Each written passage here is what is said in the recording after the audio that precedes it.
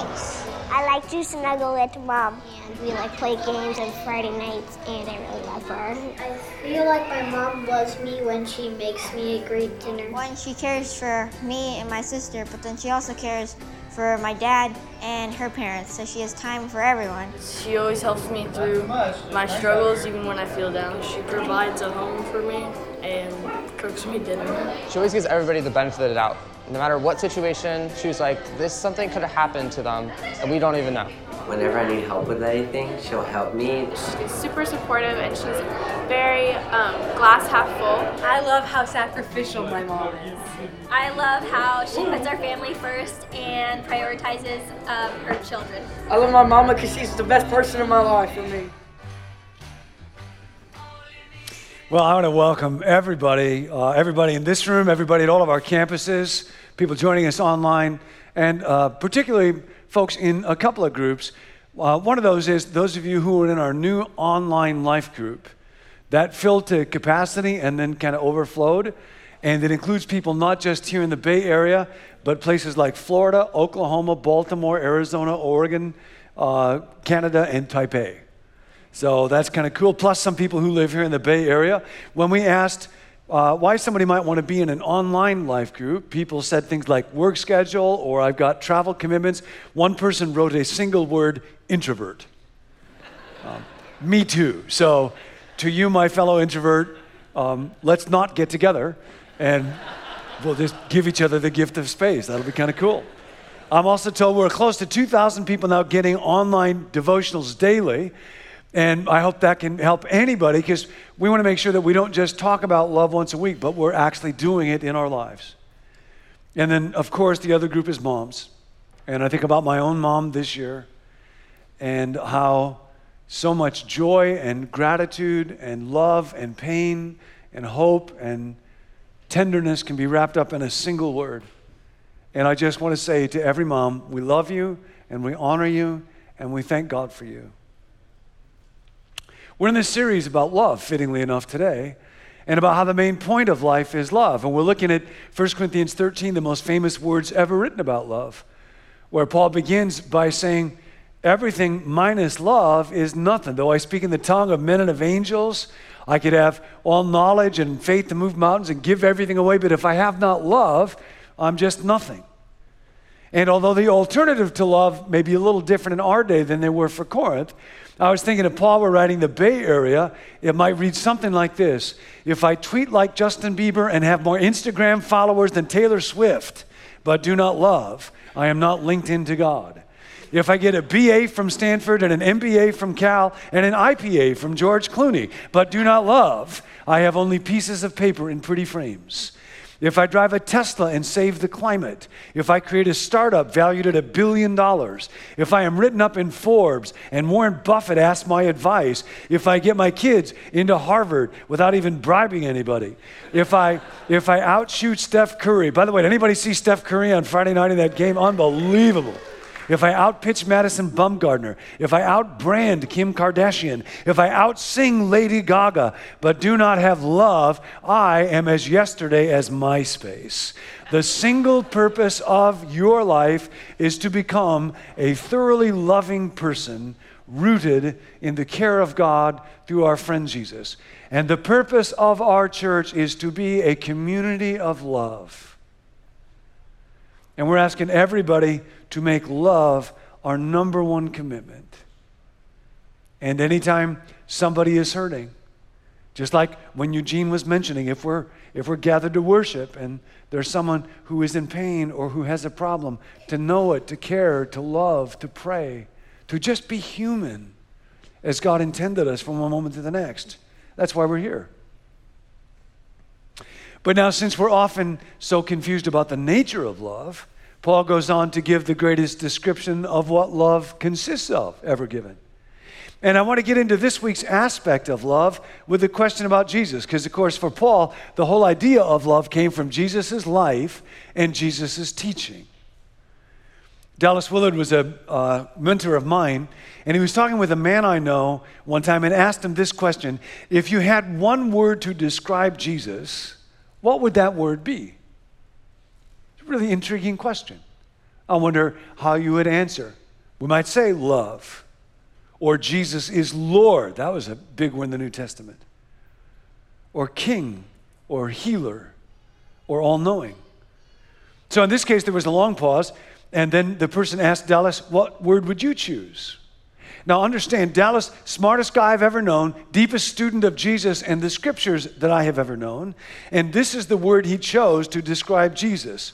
Relaxed, he said. Jesus is relaxed. Seriously. That is not a word that would have been on my list. It is not in any of the creeds. I believe in Jesus Christ, born of the Virgin Mary, suffered under Pontius Pilate, relaxed. It sounds way too undignified, doesn't sound religious enough, and I think that's kind of a point, because it caused me to think about Jesus' life from a different lens. So unusual. Jesus arrived on the earth in very special circumstances. From the age of 12, he said he must be about his Father's business. He had a vocational weight on his shoulders unprecedented in human history. And the situation in Israel and of humanity was dire. And yet, he just works as a carpenter in obscurity in a little shop in Nazareth year after year, turns 18, 20, 25, 29. Still just hammer nails and sawing boards. Hey, Jesus, the clock's ticking. Yep, it'll happen. I wouldn't worry about it. He finally starts his ministry. John the Baptist gives him a big launch, big crowds. Everybody wants to hear from him. His first step is to go off the grid for 40 days in a desert somewhere to just be alone with God in unhurried prayer. When he finally gets around to his ministry, his first sermon in his hometown is so radically inclusive of outsiders that the listeners want to kill him. They actually gather to throw him off the cliff. Luke 4 tells us about this. Now, this would have made me a little nervous. Rarely when I get home from church does Nancy ask, how'd the sermon go? And I say, well, they wanted to kill me, but I gave them the slip, so that's a win. But Luke deliberately says, Jesus passed through the midst of the crowd, just saunters down the street like a guy without a care in the world. Who does that? He can only be one place at a time, traveled at the speed of foot. He and his disciples walking through Samaria. He tells them, you go on ahead, look for food. I'm just going to hang out at the well. I'm a little tired. I just want to get a little rest. They come back and he's talking to a Samaritan woman, Gentile, married 5 times, shacked up with some guy. No rabbi had gone anywhere near this woman. He's talking to her as relaxed like he's talking to the Pope or something. They're on a boat one time. Storms are so bad, the disciples totally freaking out. These are fishermen, and they're afraid they're going to die. So they're used to boats. They're used to storms. And Jesus is taking a nap. Who ever heard of a napping Messiah? Next time your spouse gives you a hard time for taking a nap, just say, I'm just trying to be more like Jesus. Who decaffeinated this man? At one point, his teachings are so challenging, followers start dropping out, crowds start slimming down. His brothers say, Jesus, you got to go to Jerusalem, got to do something, got to get the momentum back. He says, nope, not my time yet. Not my time yet. It'll come. Even one time he's taking a whip to the money changers in the temple. It's kind of a famous story. But we're told in one of the Gospels, Jesus takes the time to braid the whip himself. Hey, Jesus, what are you doing? Braiding the whip? Couldn't you get one pre-braided? Couldn't you just miracle one up so that the money changers don't get away? Nah, I'd rather just braid it myself. They're not going anywhere. We see this maybe most in his relationship with his disciples. Very slow group. They're slow to understand what he taught, slow to understand who he was, slow to obey, slow to trust, slow to serve. They misunderstood him, doubted him, denied him, abandoned him. Jesus diagnoses their condition at the very end of the Gospel of Luke. How foolish you are and how slow to believe. Now, I'll guarantee you, if you are the leader of an urgent movement and you're on the clock, the last quality you want in your team is slow. And yet Jesus picked these guys. He was very demanding of them, but never demeaning. Never said, I'm going to swap you out. Because he was teaching us about love. And the very first characteristic of love, Paul describes as this: love is patience. And relaxed is a great word to describe Jesus because it gets us out of the religious category. Sometimes we hear the word patience and we think of teeth-gritting endurance. Oh, God, give me the patience to put up with this bozo that anybody else would explode with. Just help me to suppress my rage. Jesus was not a teeth-gritter. He was not uptight, stressed out, ill-tempered, or at the end of his rope. And this is well known among his disciples and others. They never said to each other, watch out for Jesus today. Looks like he got up on the wrong side of the bed this morning. He was the most relaxed person they had ever seen. Not because he lived in pleasant, easy circumstances, quite the contrary. Because love is patient. But we are not. Patience is our Achilles heel.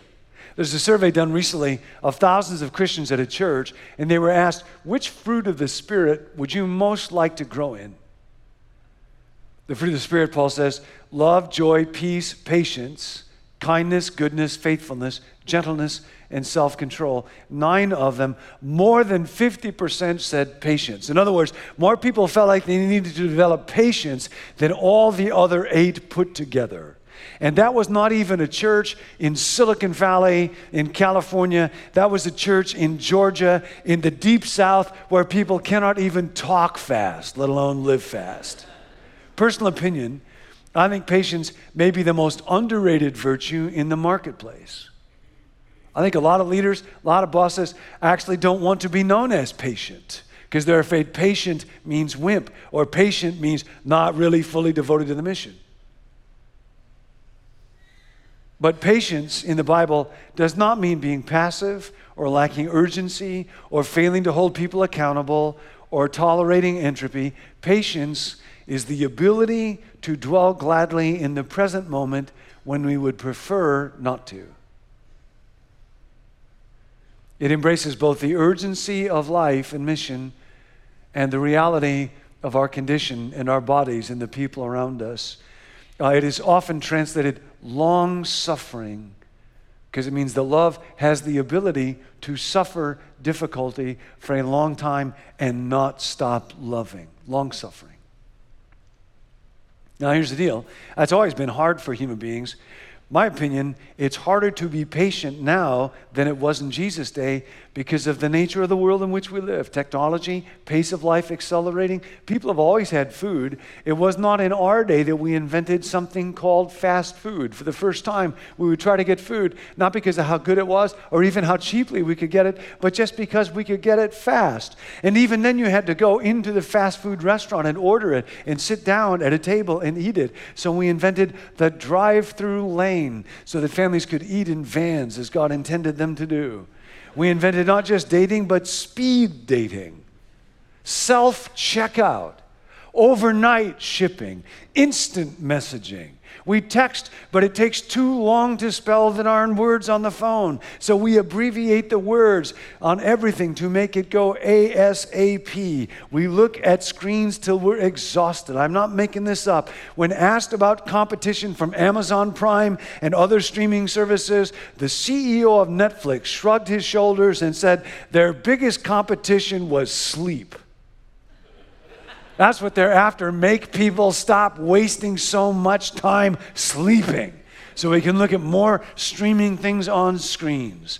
In 1879, Thomas Edison invented the light bulb, and now it didn't have to get dark. So we don't have to go to bed when it gets dark anymore. John Mark Comer writes that before Edison, Americans slept on average 11 hours a night. He says, you might read about John Wesley, you might have, or Teresa of Avila, getting up at 4 o'clock in the morning to pray. In our day, we read about people like that and think what spiritual giants they must have been, but we forget they went to bed at 7 o'clock. They had nothing else to do. Jesus slept 11 hours a night. No wonder he was so nice to people. Think how much nicer you would be if you slept 11 hours a night. You'd be a great person. My friend Dallas said, one of the things that you do when you become a disciple of Jesus is you begin to do those things that you always known that you should be doing. You no longer feel the pressure to be conformed to the world. Because impatience looks like such an absurdly trivial little thing, but it'll kill my prayer life. Impatience will mess up my relationship with my kids. Impatience will make me live a shallow life. I don't want to finish this assignment. I don't want to stick with this diet. I don't want to stay in this marriage. I don't want to honor my commitment. I don't want to stay on this budget. I don't want to obey God in my sexual behavior because I want what I want when I want it. But love is patient, long-suffering. A friend gave me a wonderful prayer from a priest named Teilhard de Chardin. And it's a little bit long, but that's okay because we're in no hurry at all. Right? Right? Never mind. I'll read the whole thing anyhow. Above all, trust in the slow work of God. The slow work. We are quite naturally impatient in everything to reach the end without delay. We should like to skip the intermediate stages. We are impatient of being on the way to something unknown, something new. And yet it is the law of all progress that it is made by passing through some stages of instability and that it may take a very long time. And so I think it is with you. Your ideas mature gradually. Let them grow. Let them shape themselves without undue haste. Don't try to force them on as though you could be today what time, that is to say, grace and circumstances acting on your own good will make you tomorrow. Only God could say what this new spirit gradually forming within you will be. Give our Lord the benefit of believing that His hand is leading you. And accept the anxiety of feeling yourself in suspense and incomplete. What great words. God wants to grow patience in you. Now, if God wants to grow patience in you, how quickly do you think He will do it? Probably take a little while, probably. If God wants to grow patience in you, how will He do it? Well, probably He'll give you something to be patient about. There is a mollusk called the silver-lipped oyster. One produced a single pearl that sold for $1.5 million, one pearl. To make a pearl, an oyster needs two things, only two things, an irritant and time. The oyster has to find a way to cope with the irritant and yet remain flourishing. So it's like a little parable. The oyster gives a tiny little bit of itself to the irritant, tiny little bit. It secretes a substance called nacre, what it makes its shell with. Makes one layer and then another, and then scores, and then hundreds, and eventually thousands of incredibly thin layers of nacre that are lustrous and iridescent. To produce a great pearl can take 20 years. An oyster might live as long as 40 years and might produce two in its whole life. To produce patience, you need two things, an irritant and time. And God will give you time, and God will give you an irritant. You may be sitting next to your irritant right now. In fact, if you don't have an irritant, call the church because we keep a list and we'll assign one to you. You can grow patience. Love is patient and love is kind. These are the two positive aspects of love that Paul begins with. He goes on to talk about 8 negatives. Love does not envy, it does not boast, it is not proud. And he goes on, we'll look at some of that next week. But these are the two positive ones. Love is patient, that's the passive side. Long-suffering, it waits. And then kindness is the action side of love. Just to show kindness. One of my favorite examples in the Bible is King David, who had to be so patient, who had to learn patience when he suffered at the hands of old King Saul. As a young boy, David was anointed king, but he had to wait year after year to become king. And the old king was insanely jealous, wanted to kill him. Many, many years later, after Saul was dead and Saul's son, David's friend Jonathan, was dead, David, who learned patience from his irritant Saul, David asked, is there anyone else in the house of Saul to whom I can show kindness for Jonathan's sake. And there was a young, lame, frightened boy named Mephibosheth. And David befriended him and protected him and honored him and fed him, even though Mephibosheth would have been recognized as a rival to David's throne. And this is life in the kingdom of God now.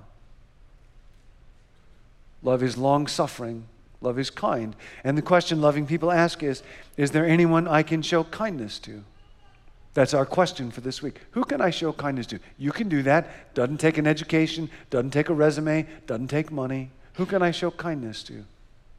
So, in the moments that are left, I want to give you some practices to grow your patience this week for the purpose of love. Love is patient. First practice is what might be called slowing. In this practice, I deliberately put myself in positions where I will have to wait or move more slowly than I otherwise would in order to cultivate my capacity for patience to joyfully endure this moment. So, just this week, drive the speed limit joyfully. If the sign says 35 miles per hour, you will go 35 miles an hour. Some of you are a little uncertain about this. And you'll do it with a smile. Just kind of enjoying with God, recognizing the silliness of my preoccupation with hurry. We get so goofy around this week. The week I wrote this message, Nancy and I were driving on Highway 17 to Santa Cruz. If you've ever been on it, real curvy road, real narrow, a lot of accidents on it. People always want to drive too fast. And on this particular morning, it had been spitting rain. No kidding. There were not one, not two, not three, but 4 accidents on the 17 that we drove past on this one morning. And quite honestly, my first thought was, thank God I wasn't in an accident because I don't have time to be in an accident. I have to hurry back to Menlo because I got a lot of stuff to do. Not, oh God, thank you that you kept me alive. Thank you for all the people that are still alive. Help those that, I don't have time for an accident. Until I do. Amazing the things you have time for when you find out you were never running your life. Just this week, when you come to a stop sign, stop. Like all the way stop. Let the tires quit rolling altogether and ask God to give you patience. Amazing the power of impatience. This April, a man felt he had been cut off, and so he followed that car home, took out a gun, shot the driver, shot and killed his 10-year-old daughter. Now, you might be thinking, I haven't shot anybody from the car this week, so I'm doing pretty good. But of course, our aim is not to avoid shooting people. It's love. So this week when you're driving, instead of viewing other drivers as enemies, ask, is there anyone on the road I can show kindness to? So you could drive that way. When you're at a stoplight and there's a car in front of you, and the light turns green, and there's no movement, quote Jesus' words, Father, forgive them, for they do not know what they do. Just this week, deliberately drive in the slow lane. You'll get to wherever you were going 3 minutes later. That'll kill you. Today, when you leave this room after this service, walk slowly. Do not start planning your escape route right now, like one of Pavlov's dogs salivating when the bell goes off. What if, I was thinking about this, what if when somebody visited our church anytime, any week, and afterwards somebody asked them, what's that place like? The first thing they said, the first thing they noticed was that people were just so relaxed. There was just this kind of peaceful feeling, and they weren't all rushed, and they had time to look you right in the eye and talk to you. Just felt human. What if anytime somebody came to one of our services, we never let them get away without giving them an act of kindness, because love is patient, love is kind. And then what if that just overflowed, not only here, but everywhere in our lives? You can do that. Another practice is noticing people. Love is patient because only patient people really notice other people, and you can't love people if you don't really notice them.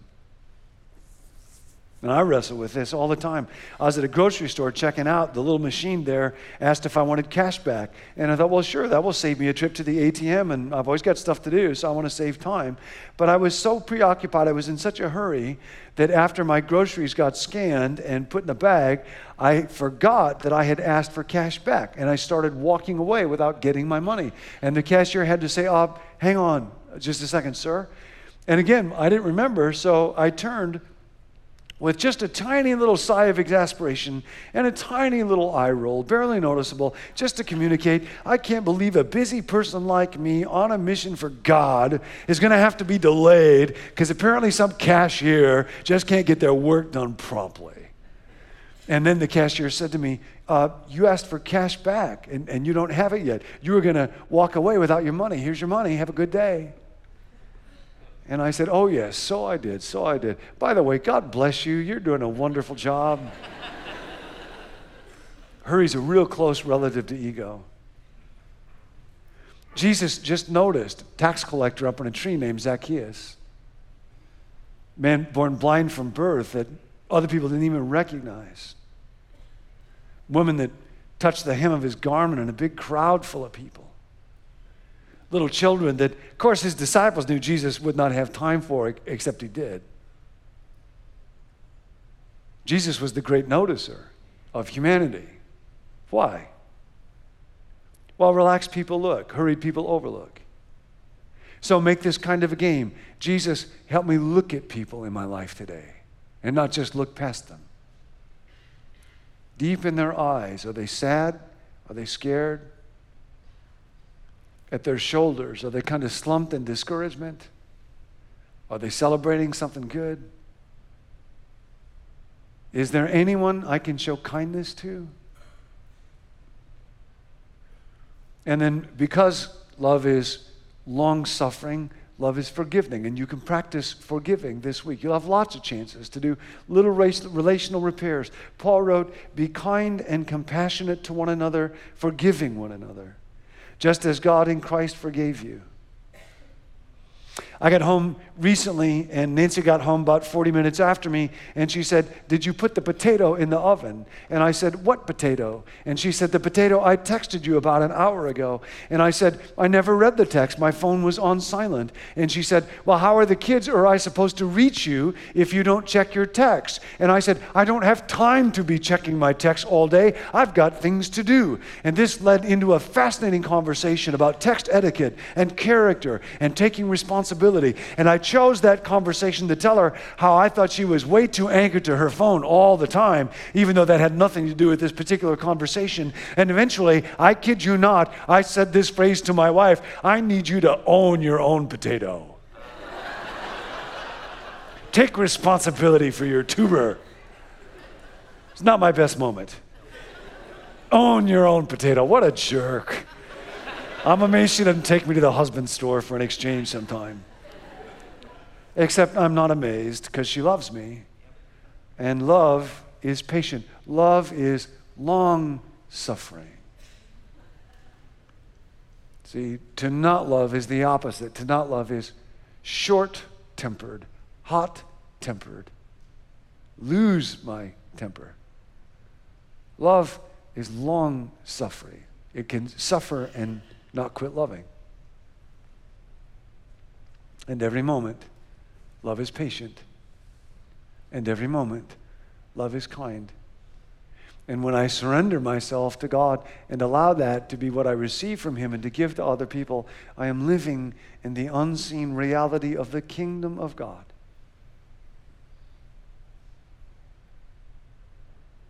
These are kind of deep days for me. I'm living these days with a deep experience of love for one little life that's just beginning and another long life that is just now coming to an end. And very often, many times every day, I will think about those two lives, those two bodies, and think, as this tiny, smooth-skinned little body is now, that old body once was like that. And as that old, worn out, quickly failing body is now, that young body, one day, God willing, if it lives long enough, will be. And in between this and that is a life. Just one life, and nobody earns it.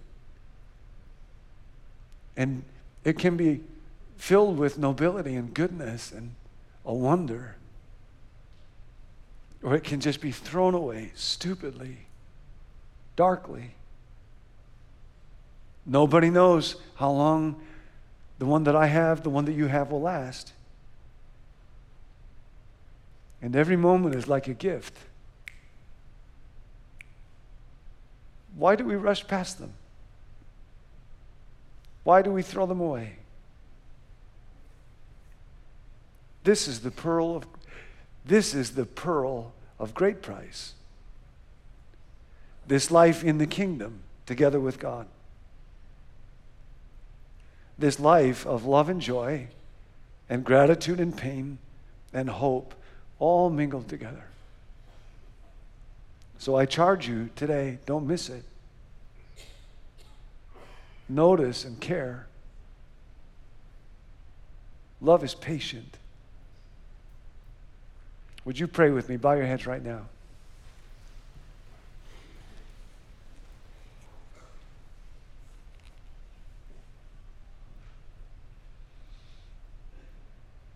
Your life is about love and nothing else.